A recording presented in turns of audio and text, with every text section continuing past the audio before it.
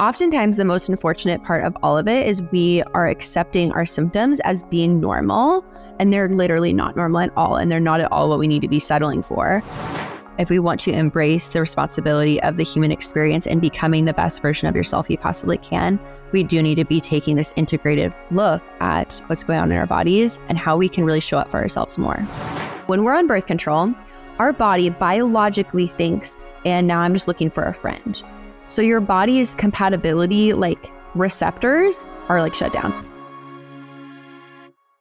My name's Mimi Bouchard, founder of Superhuman, the transformational app that helps you become your future self so that you can finally start attracting more joy, abundance, health, wealth, and love into your life. And that's also my mission on this podcast. Meet people whose lives have been transformed in big and small ways, but always for the better. They tell me how they did it so that you can too. Rachel, welcome to the Mimi podcast. You are a hormone specialist and coach who helps women holistically, including myself. We have had many sessions together. Before anything, I want you to explain to the audience what holistic hormone health means to you. So what I would say for holistic hormone health is considering the body as a whole. So that's really what holistic means, right? So what does it mean when it comes to hormones? I think there's a lot of women in the hormone coaching space that are amazing and lovely. However, I do think that one missing component is the emotional and energetic component of hormone healing. And that's really something that I tie into my practice that makes it really unique. Because in Eastern medicine, for thousands of years, we have known that each meridian within the body also carries a specific emotion.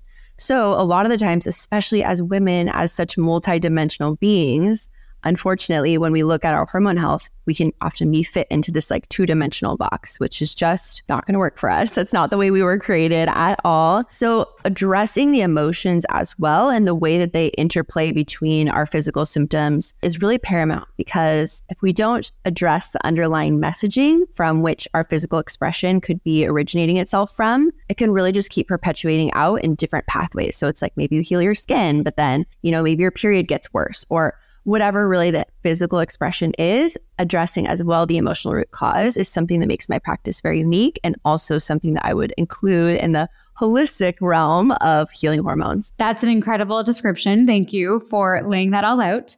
What initially sparked your interest in hormones? Was there a specific event or realization that guided you into this line of work? Yeah, awesome question. It's because it's my own story. So I was actually diagnosed with endometriosis when I was honestly really young. I was in high school, simply for the reason that I had really bad periods, awful. I had to take a week off of life basically and just be in the fetal position and popping Advil. And I also really struggled with hormonal acne for a really, really long time. And very similar experience in the Western medicine world. I tried everything, using air quotes. I thought that I was doing everything correct. I was eating well, I was eating healthy. I was doing all the things. I tried all the Band-Aid fixes, you name it. I've tried it and nothing was really working. And that's really where I started diving into all of this. And it wasn't really originally from the place of wanting to help other women. I was just trying to figure out my own health and my own life and what was going on. And I just knew in my body, I was this can't be like this. There has to be other solutions for women rather than just slapping a label on what I'm experiencing, taking some pills and moving on with life.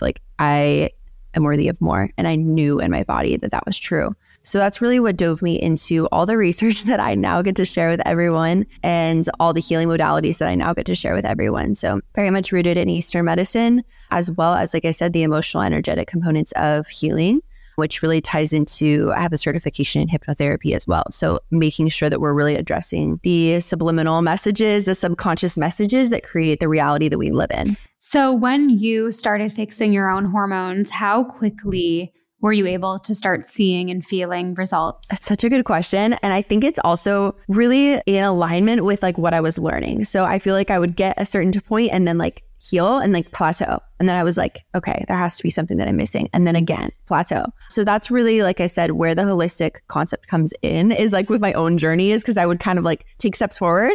And then I'd be okay, wait, it has to get better. It can get better than this. I know it can get better than this. And then keep kind of moving forward, learning more information.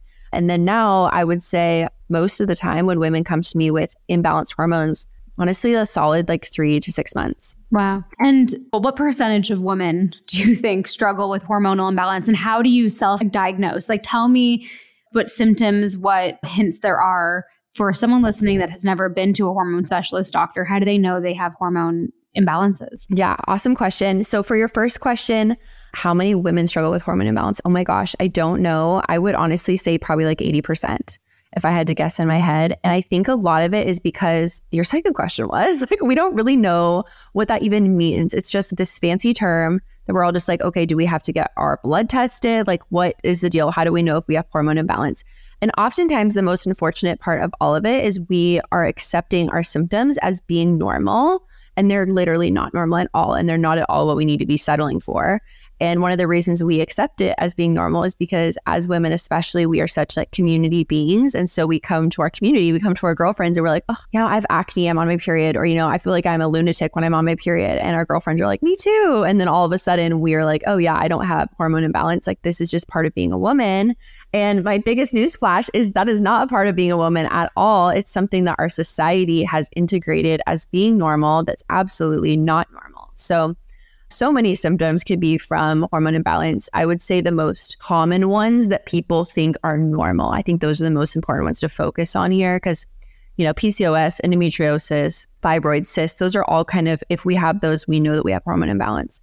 But there's certain things like acne, hair loss, low energy, really hard to get out of bed in the morning. And then when you get out of the bed, you're exhausted all day. And then right before you go to bed, you're like, have so much energy. That's a huge sign of hormonal imbalance. Not being hungry in the morning, really just being in this high stress. So stubborn body weight is very much a normalized symptom of hormone imbalance as well. There's so many different things. But a lot of the times, like I said, the hardest part is there are things that our society is trying to encourage us to think is normal, and it's absolutely not normal. So I think it's really, really good to reflect on your life and how you're feeling in your body. And if there's anything that feels off as a woman, it's most likely going to be related to your hormones.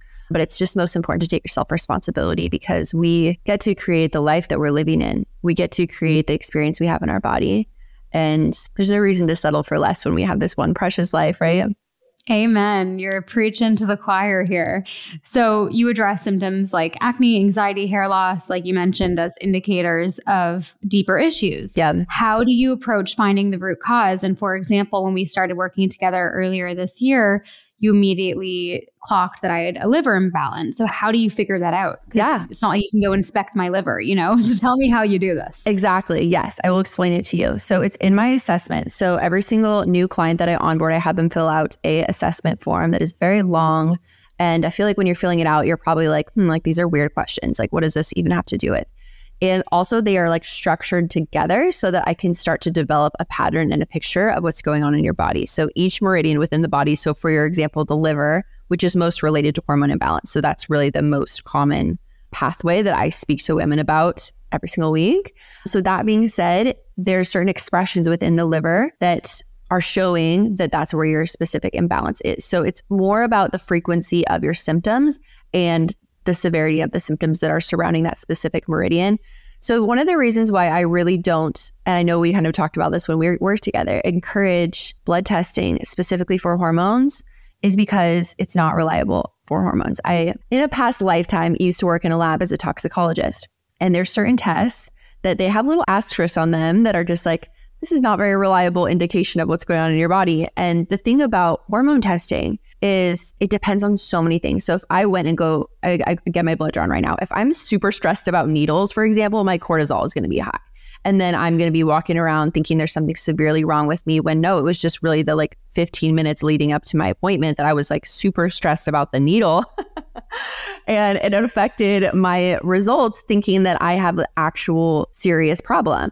And also, there's so many other factors that really affect blood tests. For example, eating, not eating, being stressed that day, what's going on in your life. There's so many different things that can really impact how the results come out.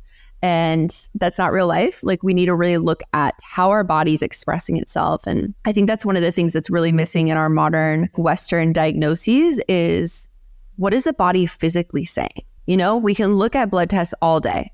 But what is your body expressing? And we need to stop ignoring that because that really just perpetuates the normalization of imbalance within the body and the normalization of symptoms that women and everyone are like, I know this isn't normal. Like, I know that I can have more than this. So one of my favorite conversations that we've had to do with how me in a relationship, I was not in my feminine energy enough, and that could have been contributing to my hormone imbalance. Mm-hmm. I'd love to dive into this, and feel free to share with the audience whatever we found in our work together. I'm very open.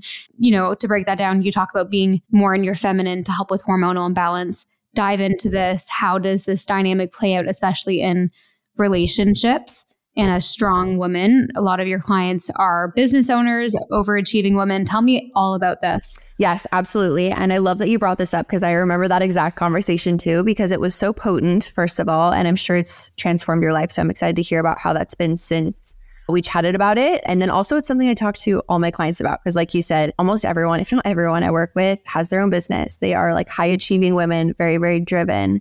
And one of the things that comes with that, speaking from experience, is when we come home after work, which is normally we're working from home, right? But then as we clock out of work, we check out mentally, we're still like physically and mentally like in work, because it's your own business, right? And so it's really, really hard to transition over. So then maybe you're like in the kitchen with your partner and you're kind of like the boss again, like all day, like not taking your boss shoes off at all. So basically the way that it affects your hormones is it just puts us in this really, really abnormally high cortisol response. So allowing ourselves to really be held within our business can really, really help your hormones. Allowing yourself to really lean back and be held by your partner at the end of the day is going to allow you to really shift in the parasympathetic state, which is going to help your cortisol, because this high cortisol, which is associated with high stress, puts progesterone really low and it raises your estrogen. And that is the most common hormonal imbalance, is high estrogen, low progesterone. So really, it's all very much connected. So when I talk about allowing yourself to be held at work, I'm sure you understand this better than most people. Mimi, hiring staff to allow you to feel held, allow you to work on your house project you're working on right now, allow you to spend time with your new puppy and your fiance and enjoy life more, go on walks, go to workouts, do things, so that you're hiring things out to allow yourself to feel held and contained by your people. Same thing with relationship, but that one requires a lot more work, because we are so used to our person, right? And it can be very, very easy to take the stress from the day and like continue it on in your romantic relationship, but it affects everything in your romantic relationship, right? It affects your sex life. It affects how you perceive your man, which affects your happiness, because especially as women, we put so much of our happiness onto our relationships, and it's very much primal. But it can just be very, very taxing on the relationship to treat your man like he's your staff. Yeah. I forget exactly how you said it, but you suggested that I actually, for a little bit of time, stopped giving Ben my opinion on things that didn't matter. Yes. And I actually did that for a while. I've started to a little bit more now, because we are renovating a house together and I'm designing everything and he's project managing everything. So my opinion cannot, completely be gone during this time, but it is a very good piece of advice. Obviously, we want to be able to be open to it with our partners, and it's maybe not like an incredibly long-term thing, but just in general, reducing the amount of trying to control and trying to give an opinion that doesn't matter. So for example, if Ben is trying to figure something out and like, he should just be doing it a different way, maybe I let him figure it out for himself. I really have stopped coming in and taking control as much as I used to. Mm-hmm. That being said, I'm not perfect. We have our moments, we have our days. Yeah. And it's really hard, because like a lot of women like me, and I don't know what your partner, his personality is, but we are such bold, strong, ambitious women that a lot of the time, like the men that we choose aren't always the same. They're a little bit more grounded and like calm. And, Ben is very grounding and calm and is happy for me to take the lead on a lot of things, which I love, but I hate at the same time, because like I want to be more in my feminine. So it's definitely been a thing in our relationship that we've been working on. And I have to tell him, like even this morning, I told him, I'm like, I need you to take control with this a bit more because I'm exhausted. And it does put you more in your feminine immediately. And I want to be, taken care of with him. Like I want to be that little girl that's like, I don't want to be the boss. I don't want to be constantly, in control of everything. So there's definitely a tug of war between being a doer in a relationship and allowing your partner to express more of their masculine energy. And the other thing you told me once was like, I need to give him space to step into his masculine more in the relationship. Like I have to not push so much, like give him that space and he'll do it. He's a masculine guy, But yeah, so it's so common. And what other tips do you have like in that same vein? Don't give your opinion as much, or tell me more like actionable tips. Yes. Don't give your opinion as much is a big one. And it's not about not using your voice as a woman. It's just like Mimi said, it's all about really a posturing of the heart. So it's allowing your nervous system to expand into the possibility that the way that he's doing things isn't wrong. And it's not really right either. It's just a different way of doing things. So knowing kind of when to speak up and be like, oh, hey, actually, it would mean a lot to me if blah, blah, blah. Or if it's something so minor, like loading the dishwasher in a different way than you would, or like something so small where you're just like, how can you learn to expand your body to hold the sensation of something being different than the way that maybe you want it to be? Or holding your nervous system to the point where you can be like, oh, wow, maybe that's actually a better way to do it. Because in that way, we really honor him and energetically we're like allowing for him to exist. Because kind of like you said, if we are always watching like what they're doing and being like, oh, like I wouldn't do it that way and just like barking like commands or corrections all the time, after a while, they're gonna not want to step up and try because why would they, right? Like if we think about that dynamic in like a home with like a mom and a child of like, I feel like that's something I experienced. I'm sure there's so many women that experience that as well, as like trying to do something in the kitchen and your mom would be like right behind you, like cleaning up whatever you were doing because she's like, oh, you're doing it wrong. After a while, you stop wanting to try because you're just like, there's no point. She's going to be doing it anyways. So why would I be doing this? And then you kind of create a man in your life, contrary to their design, that is not leading because they're like, why would I do that? Like if I do XYZ, if I like try and clean, let's say, she's just going to come right behind me and clean anyway. So it actually creates double the work. So all it is, and I know it sounds hard and easy at the same time, is reposturing your heart, reposturing your nervous system to consider a different possibility and to really extend grace, because men used to go to battle for women. Men used to be so inspired by women, by this like muse archetype of a woman, that they would literally do anything. And now again and again, especially with these high-powered women convos that I've been having with my clients, is they're like, when we first started dating, he really, pursued me and he really put in a lot of effort and leadership. And now he's like really, really stepped back. And I feel like I am like the CEO of my business and of our relationship. And I think there's 50-50 responsibility. I think as women, we need to start realizing the impacts that we are bringing into our relationship, especially when we are like the CEO of business. And then we come into our relationship at the end of the day, like telling your man like exactly what to do, like being very critical and having a critical spirit and really just working on that reposturing. How can we reposture our heart to consider a different alternative? Sitting back instead of being reactive. Again, this is all nervous system work here.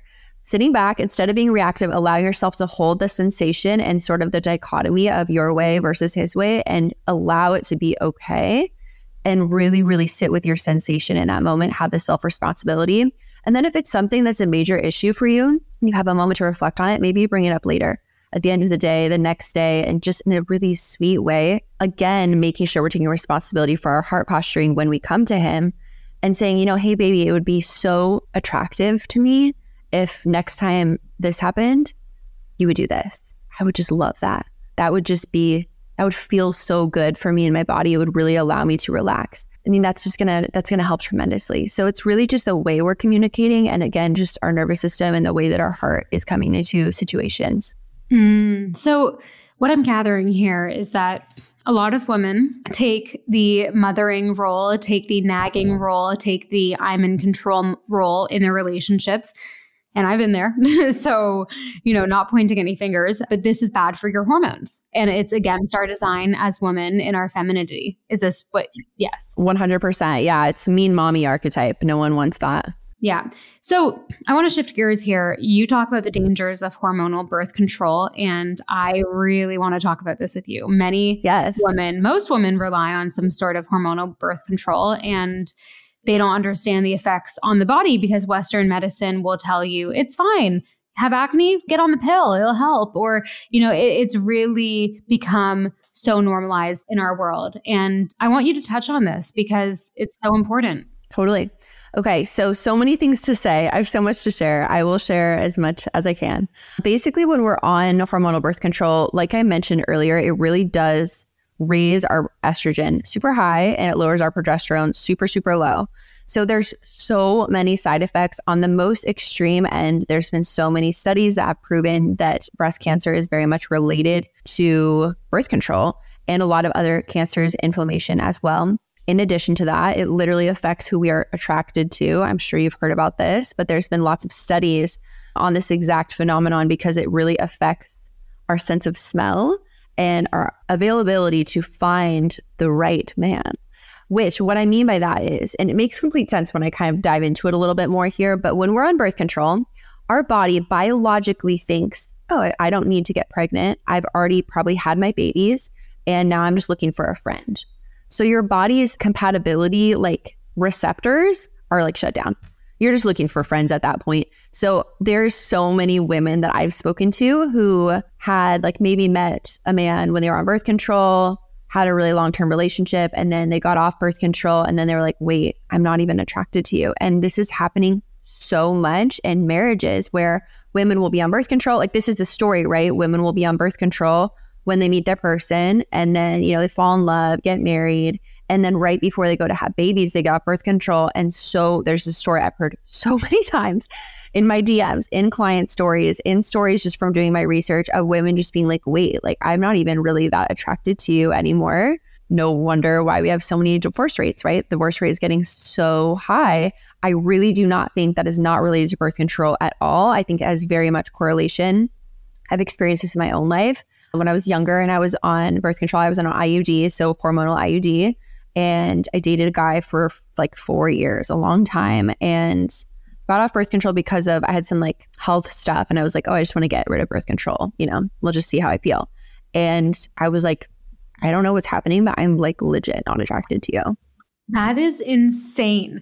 Can you ever not have an attraction shift? Like, I actually started dating Ben when I was on hormonal birth control, and I haven't obviously had that happen. So is it? Yes. So, I mean, that's just like chance, right? That's like luck of the draw sort of situation. It's like, it's not going to force you to like pick someone who you're not compatible with.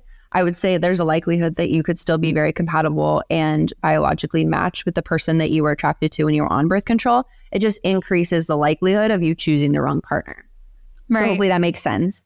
It affects your biology so much. Right. That you don't have that added sense. So if anything, you just have less sense to choose your person. But in your circumstance, sounds like you chose your person and it worked out. You know what I mean? Like you still like have the spice with him and the vibes and the biological compatibility, because you wouldn't be here right now probably with him if you weren't, is the reality of it. So really it just like dims your senses. And we really were given so many senses as women to choose our partner, because that's not something really that men have. They don't really have that ability within them to choose their biological mate with like their sense of smell. And that's why it affects women when we're on birth control instead of men. So let's talk about the other disadvantages of hormonal birth control, what it does to you. Yeah. So like I said, it really just causes a lot of inflammation within the body. It's definitely a Band-Aid fix. I think that's something that's important to recognize as well for all the women who are listening and are like, oh, but Rachel, like it helps with my acne or it helps with my cramps. There is so many things that can help with your acne or cramps, and not just help, but like heal them at the root. So I think, again, it's just something that in our culture we're slapping on. We're just like, the reason why I went on birth control when I was younger is my doctor was like, oh, you have endometriosis, which I did not. I have like the most easy periods ever now. I just had to heal my hormones. So they were like, okay, you have endometriosis because you have bad periods. So labeled me and then like put me on birth control, and they were like sent me on my way. And I didn't know better, So I was like, okay, I'm on birth control, whatever. It's a Band-Aid fix. The second I got off birth control, my bad periods came back. Wow. So let's talk about the holistic alternatives to birth control, because obviously we need to have birth control if we don't want children and we're actively having sex. So talk to me a bit about those. Yes. So I would say my top recommendation, something that I teach to my clients, is the fertility awareness method.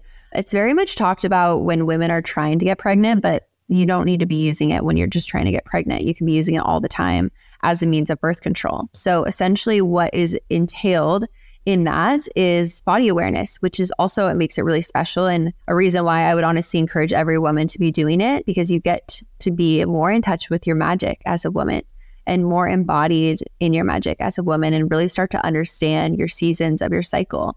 So all those reasons aside, also, like I said, really helps you to track when you're fertile so that you don't get pregnant when you don't want to, or you get pregnant when you do want to. So basically all you have to do is wake up in the morning before you go to the bathroom, before you drink water, anything, and you take your temperature. Basal body temperature is what it's called. And then you can track it yourself if you want. However, you can also do it through an app.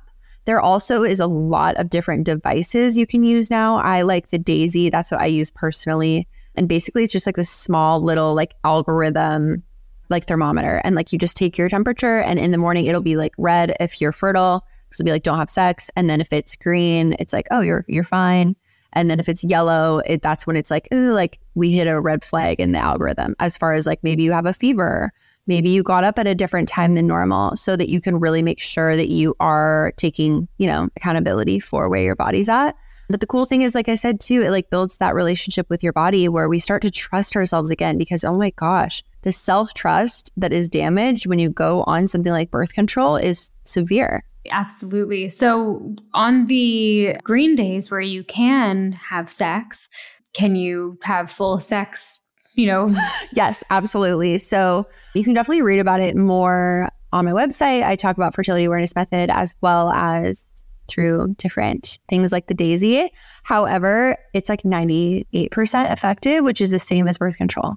You know what I mean? Like if you are comfortable doing the whole shebang when you're on birth control, you're going to be just as comfortable this way. So everyone obviously can make their own informed decisions. Nothing's 100% ever.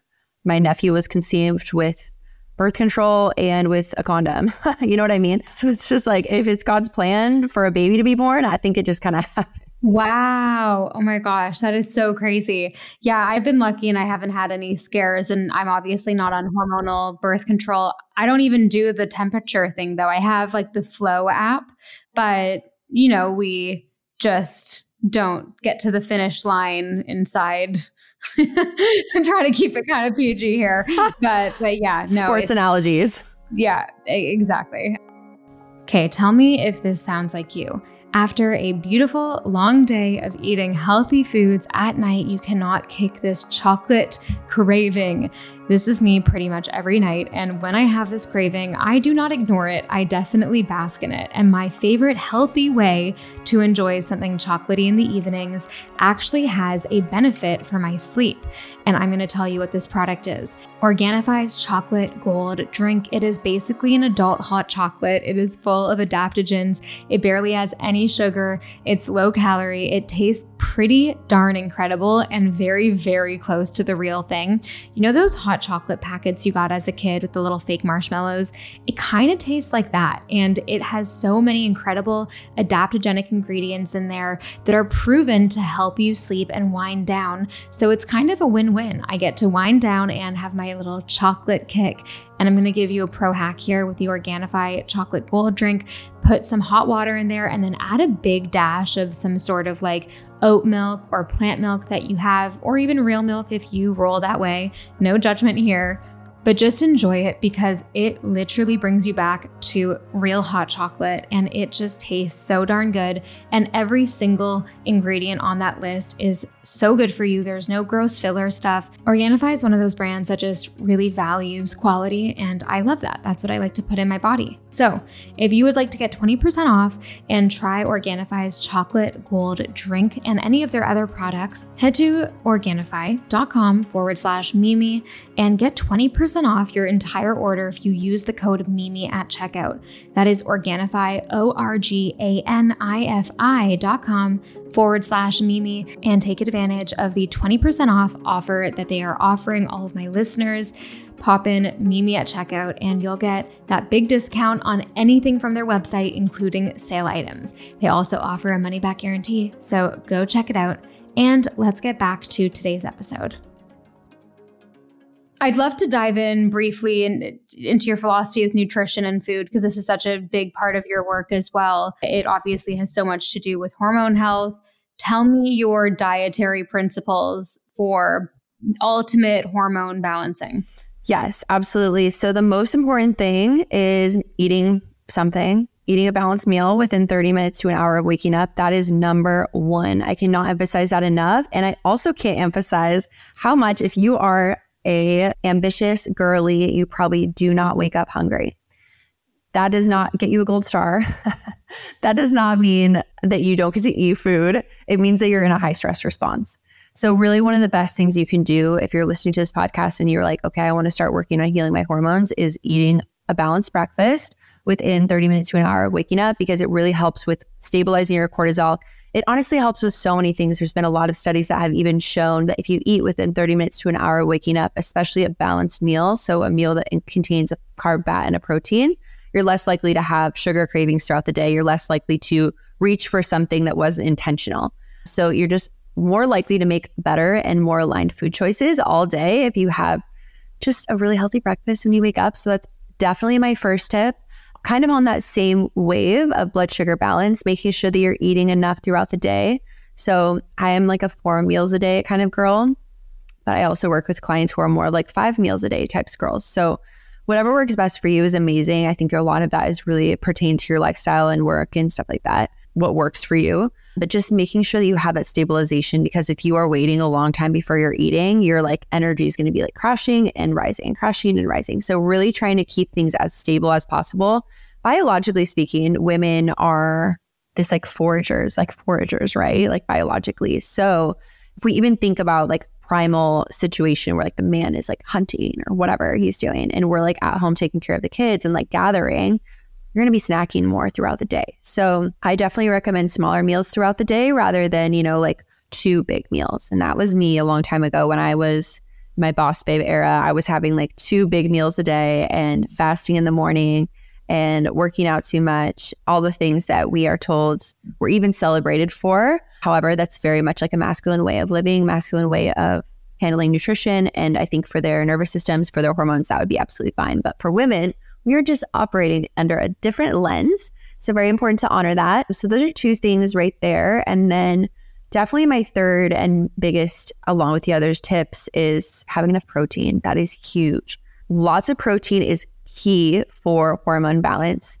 The amount of women who have been missing a period, especially, and then start consuming enough protein and it's back, or maybe for some women that even means going back to eating meat and it's back, is absurd. There's so many women like that. But that being said, I'm definitely a meat eater, and that's what I encourage my ladies to do, mostly because of like realistic reasons of, hey, we need enough protein and we need a protein profile that is dynamic enough to really, really nurture our bodies. And it can be really hard to do that with beans and legumes. So definitely encourage women to eat meat. Yeah, that's great. And then you also discourage smoothies, salads. Talk to me about that, because everyone thinks a smoothie and a salad is so healthy. And I know. Let's be real. I'm not perfect at this because I still love my smoothies, and I love salads too. But tell me why you don't like people eating that. Absolutely. So this really ties back to Eastern medicine and Chinese medicine, where even if we go over to, India, Southeast Asia, I lived in Southeast Asia for a while, and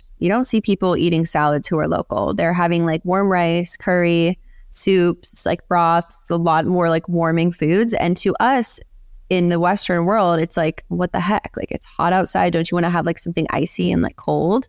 But really, it's shocking for the stomach. It's very, very shocking to the spleen meridian, which is our stomach meridian, really the place where our digestive fire sits.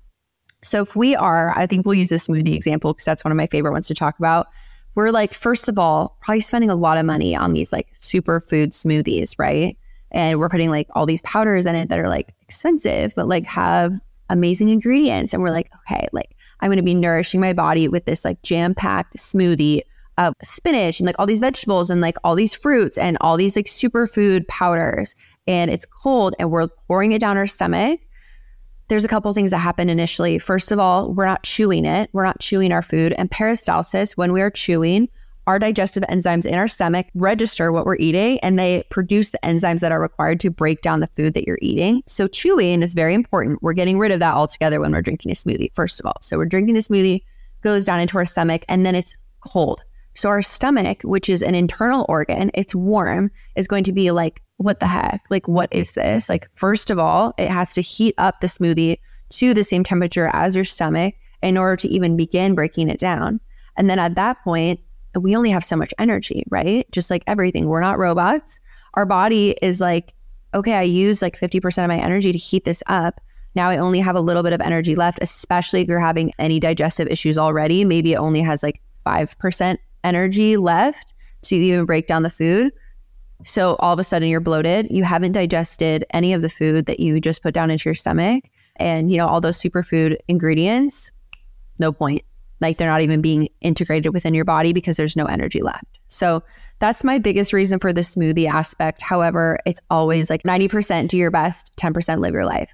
Like we want to always like live with that joy and like that spirit component is very, very integral. But little hot tip for everyone listening, if you are a smoothie girly or if you want to enjoy smoothies, something I told Mimi is chew your smoothie, which sounds so funny, but just have a sip, keep it in your mouth for a second, then swallow it. Like do your stomach a favor and heat it up a little bit. I also have clients who still do the smoothie thing and they just do like a room temperature smoothie. And that's absolutely fine as well because you can actually start integrating some of those amazing ingredients that you are taking in. So interesting. Okay, now in this next kind of phase of the podcast, I want to read out some of your Instagram posts and have you talk about that post and go into more depth. Okay, I'm down. The first one I want to read out is every physical symptom has an emotional root cause. Digestive distress equals weak boundaries. Trouble eliminating equals trouble letting go. Stubborn weight equals self-protection. Acne equals self-judgment. Hair loss equals separation, conflict, and loss of identity. Tell me about this post. So like I said, every single physical expression of the body, so any sort of symptom that we are dealing with has an emotional root cause. I know that that's what I exactly said on the post. But what I mean by that is, and I'm sure this really ties into your work as well, Mimi, with our subconscious and our mind and really the way that we speak to ourselves. But if we are, let's talk about the stomach. I think that sounds exciting. I think a lot of women deal with stomach issues, digestive issues. I think I saw like a little post recently that was like all hot girls have digestive distress or something. And it cracked me up because I feel like it's just so common. So basically our spleen meridian, like I said, which is where our digestive fire comes from, it's where digestion comes from, is very much related to how we, yes, digest food, but we also digest our emotional experiences. So that's why I like to teach my clients when you are around the holidays in particular, yes, we're eating foods that are not normal for us. And so maybe that affects our digestion. But I would say even more so than that, we're in like these uncomfortable maybe family dynamics, or we're really triggered by family dynamics, or there's all these expectations. So your emotional digestion decreases, which is going to decrease your physical assimilation and digestion of food. So everything is very connected. And I mean, even like I said, the way we speak to ourselves about certain scenarios of, let's say, you know, something really triggering happened and I'm having a really hard time breaking down the emotional aspects of it. So I go to sleep and I'm laying in bed and I'm obsessing, you know, I'm ruminating. My thoughts are just like churning over like whatever happened, whatever situation. The same thing's going to be happening in my body. So that's where you get like the bloating because your body's just like trying to digest food, like trying. And you're just like inflammation, bloating, like all the digestive distress issues. So this isn't something I made up. This is rooted in Chinese medicine originally. So in Chinese medicine, which is the oldest form of medicine, every single physical expression has an emotional root. So every single meridian within their body, for example, the spleen, the digestive system, is rooted to fear. So we're even seeing that proven now in Western medicine, where we're seeing lots of studies being done on anxiety and how rooted it is in our gut, in our second brain. Our liver is related to anger, a lot of the time repressed anger. which is where we see hormonal imbalances really coming out. Our lungs are really related to sadness. And we can see that in someone who is grieving and is sighing a lot, or even just, the exhale being related to depression, right? And the inhale being more related to anxiety. So we see all of this in modern medicine. It's just we aren't really making the ties as well as perhaps they used to, and putting as much emphasis on the emotional component as perhaps they used to. So hopefully this is a good explanation, but in every single physical expression, we have an emotional root cause that we need to be taking responsibility for, even though as humans, we're just like, give me the Band-Aid fix, give me like the 3-step plan. The last thing I want to deal with is my emotions. If we want the integrative approach, if we want to embrace the responsibility of the human experience and becoming the best version of yourself you possibly can, we do need to be taking this integrative look at what's going on in our bodies and how we can really show up for ourselves more. Absolutely. So the next one is PSA, your period pain may be linked to your tampon use. Did you know that the standard tampon includes toxins such as dioxins and furans? These chemicals are known carcinogens and endocrine disruptors. Tampons. We all use tampons. Tell me about this. Yes, I'll tell you all the things. Okay, first thing I want to say is we're talking about the liver. So the liver, all it wants to do when you're on your period is bleed. That's literally its only job. And so if you literally have something obstructed up there, blocking your blood from actually flowing out of your body is going to be like, what the heck? Like, what is even happening? That is not a normal thing at all. Keeping blood inside of your body when your body's trying to get rid of it is like, basically it's like a slap in the face to the liver, who's, like I said, trying to just take care of you and do its job. So I really recommend no menstrual cups, no tampons, unless you are like going to a Pilates class for an hour and you need to use one, or, you're going swimming at the lake for a few hours, or if there's obviously a situation where you want to obviously choose joy first. You don't want to like stop living your life just because of your period. But if you are just going to be doing something briefly, like, yes, use a tampon, use a cup, like whatever, it's totally fine. But I definitely would opt for organic pads. I would love to say that I do period underwear, or I have found a brand that I love, but I really haven't. So far, all of them are like very much polyester, like not very clean. So I haven't found a brand that I love yet. Still looking. However, yeah, period pads are definitely the play, and you want to make sure that they're organic, because oh my goodness, the amount of toxins that are in period products are absolutely absurd and definitely contribute to your imbalance, because our liver is responsible for our period, for our blood flow. It's also responsible for filtering out toxins. So it's like, again, kind of a slap in the face. If your period product has a lot of toxins in it, it's going to make your period way worse. So tying back in, something I forgot to mention about the tampons is if you really have that obstruction up there, your body's going to actually try and push harder to like get the blood out because it doesn't think it's getting out. And so you will likely have a lot worse cramps as well. So. Oh, wow. I've actually noticed that. So I use organic tampons sometimes if I'm like running around or whatnot. I actually do like the period panties. I have tried a few brands, but like I really do like them. And I don't really use pads. So I either use tampons or that. But when I use tampons, I definitely notice the cramps get worse. Totally. It's a thing. And it makes sense, right? When we kind of describe when we start remembering that we have a body, which sounds so funny, but as humans in our current culture, we just think that we have heads, like floating heads. It's easy to forget about our body and all the things it does for us. And so weird and ironic that a lot of the times we want to outsource what is already within us. So for example, that like cramping, of just being like, oh, well, I'm going to use this tampon and I'm going to take an Advil for my cramping. Instead of just like not using the tampon, like allowing your body to do what it was designed to do, will take care of the symptoms almost, if not every time. Oh, such a good conversation. Like I'm loving this so much. So much value in the past 45 minutes. I'm so into that. We have so much more to cover, but I just want to say this is like such a good episode. I love everything that we're learning right now. So the next Instagram post, how many of your symptoms are due to a lack of creativity? The reproductive system is the creative center. Paint, draw, dance. Step into a state of creative flow and don't be surprised when your flow changes. Okay, so let's talk about this one. So your womb space as a feminine being is the center. It's the seat of creation on this planet, right? As women, we can bring new life into the world. We can take something like sperm and create a human. right? So we can do that exact same thing with everything. Like there's that corny quote of like, you make a house a home, like a woman makes a house a home. You know, a woman can make ingredients into a meal, like whatever it is. Like a woman can take an idea and turn it into a flourishing business like you have, Mimi. Like we have the capacity within ourselves as creative beings to really do anything. And a lot of times we forget about that. Like I said just a minute ago, we can become such heady people. Like we can really, really just live in our head 24/7 very, very easily in our current culture. So remembering to connect with our womb can be transformational for all aspects of life. I would say especially and including business.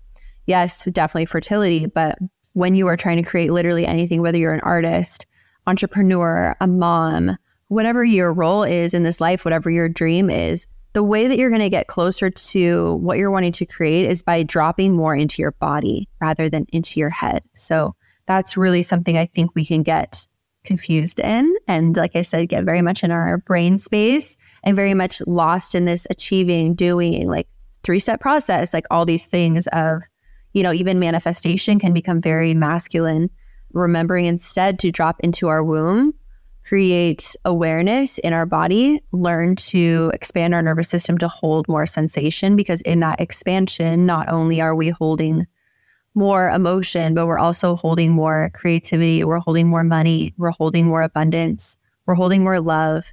And all of that is accessible within tuning in instead of tuning up, tuning out. And I think there's a lot of intention there. You have to really, really create moments of tuning in, because otherwise we get so lost in the day-to-day. Such a great reminder that you can actually create more by doing less. I still don't know if I fully believe in it, but in my own life, I've really seen it.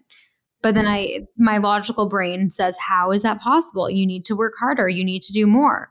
But then the moments that I'm just so in tune with my energy, with that abundant frequency, things come effortlessly. Exactly. It's so true. And yeah, this is why we get to work with so many business owners, is because it happens really organically within my practice.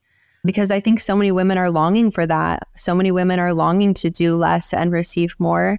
And I feel like innately we know that we hear it and we're like, yes. But then when it comes to actually doing it is when it can be very triggering and uncomfortable, because we're really going against societal programming of this like masculine energy of like do all the time in order to succeed. But what it comes down to is your nervous system. So I'm going to hold up a couple little cups here.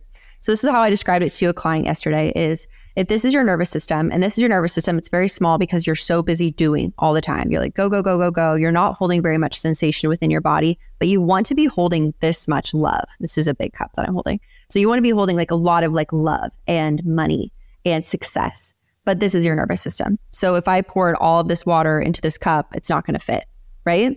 So instead, in order to really hold this amount, you have to expand your nervous system from this small cup to this big cup. So the way to do that, there's many ways, but really the way to start doing that is kind of like, even what we were talking about relationships, is start to expand into sensation of like somatic experience within your body. So what can you actually hold without collapsing? So this can be a lot of different things. You can look at this with your emotional relationship, with love, of, oh, how can I hold this, a dichotomy of this is the way he's doing it, but this is the way I want it done. How can you hold that within your body without collapsing and without repressing? So you don't want to just stuff it down and be like, oh, this is a yucky feeling. But you also, at the same time, you don't want to collapse as far as being like, you know, maybe barking at your partner or, you know, breaking down crying because you're like, oh my gosh, you're doing this wrong. And that's just a small example, but we can look at that with money as well, like your capacity to hold the sensation of receiving money. So if you just got paid, how can you and your nervous system hold the money instead of being like, woo, I just got paid, and then just like buying a ton of stuff that day, and then all of a sudden you're at zero. Yeah. So just sitting with the emotion and being more in your body and going slower. I love this. So Rachel, I'd love to move into our quick fire round. Awesome. Okay. I think I'm ready. What is your go-to breakfast for hormone balance? Yeah, I would recommend congee. Congee is my favorite go-to breakfast. So if you haven't heard of it, it's a Chinese medical sort of like breakfast. It's basically overcooked white rice with bone broth. And then I like to do green onions, mushrooms, peppers. Sometimes I'll do an egg or like shredded chicken on top. Ooh, I've never had that. That sounds really delicious. Very good. Yeah. Okay. What is the first thing you do in the morning to set the tone for your day?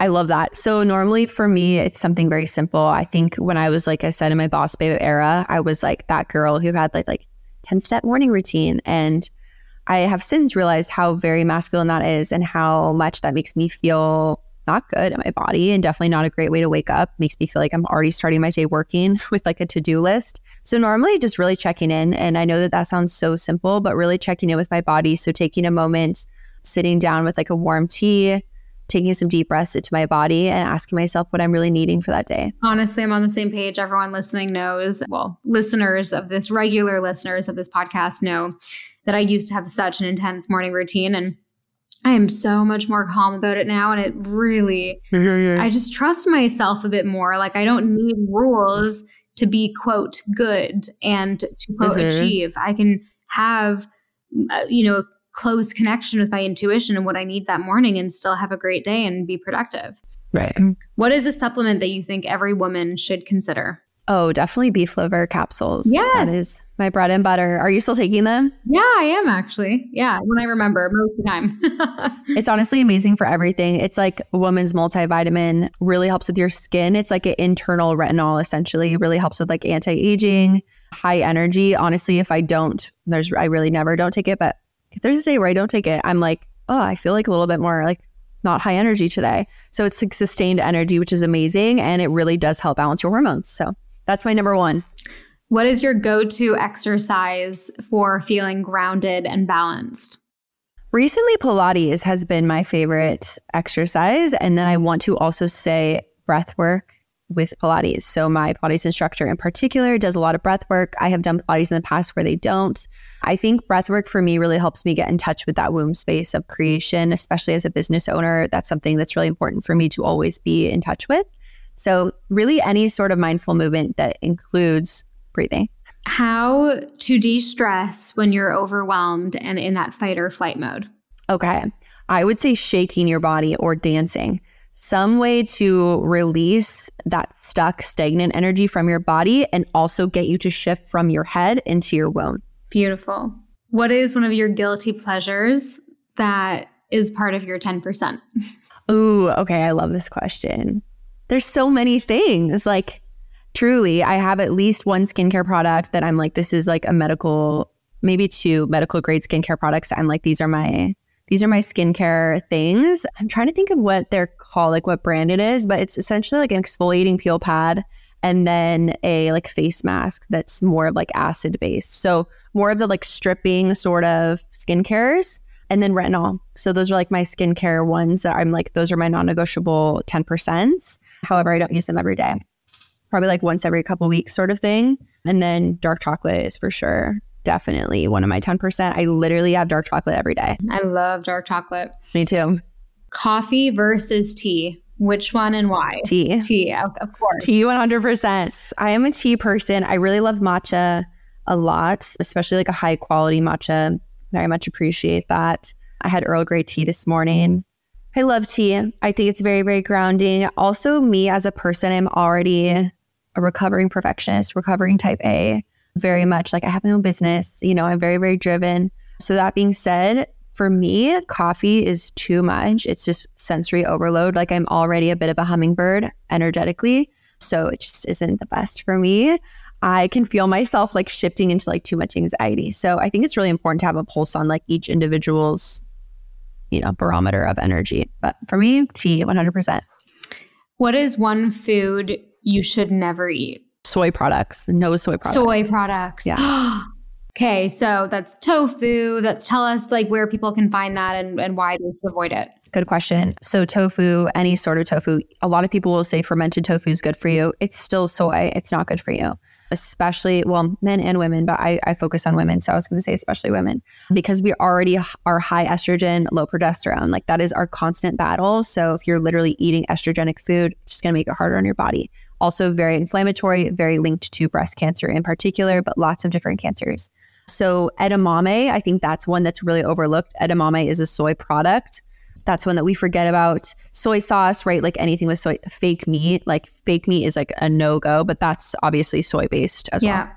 What's one hormonal health myth that needs to be debunked? Honestly, what's coming up for me is like all the Band-Aid fixes. I think that's the most important thing, is like stay clear from the Band-Aid fixes. And I know that it's very much a part of our consciousness to want a quick fix, but there's no such thing as a quick fix. Anything that is marketed as a quick fix is going to be a Band-Aid fix. It's the exact same thing. So if you're taking a supplement for the purpose of like DIM, for example, that's very trendy.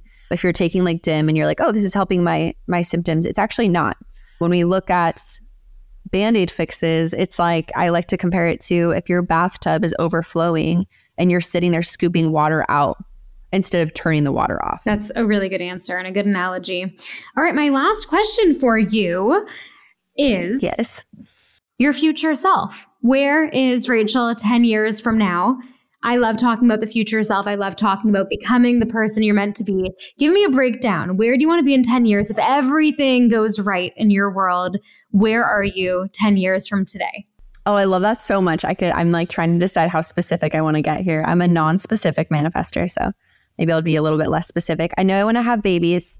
So hopefully 10 years from now, I will have a family. I have such a vision for Restoring Eve, but I want to be doing retreats, doing lots of like getting women together in beautiful places to have amazing conversations like this one. Because I think that sometimes we forget how similar we all are.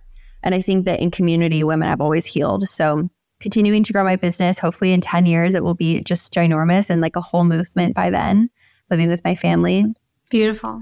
Who knows where? I want to come to one of those retreats. I'd love that. Yes. That'd be so fun. Me too. Okay. And last but not least, where can everyone find you? Everyone go follow Rachel on Instagram.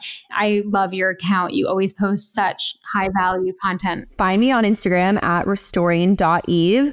I also have a podcast that just launched this past week. So Restoring Eve, you can find me on Spotify, everywhere. Everywhere the podcasts are, I am there. And then my website is restoringeve.com. Beautiful. Well, thank you so much for your time today. I love this episode. I love it too. Thank you so much for listening to this episode. And if you enjoyed this episode, we have hundreds more like it. So don't forget to subscribe and rate the show to ensure more episodes get targeted to you when you open up your podcast app. Bye for now.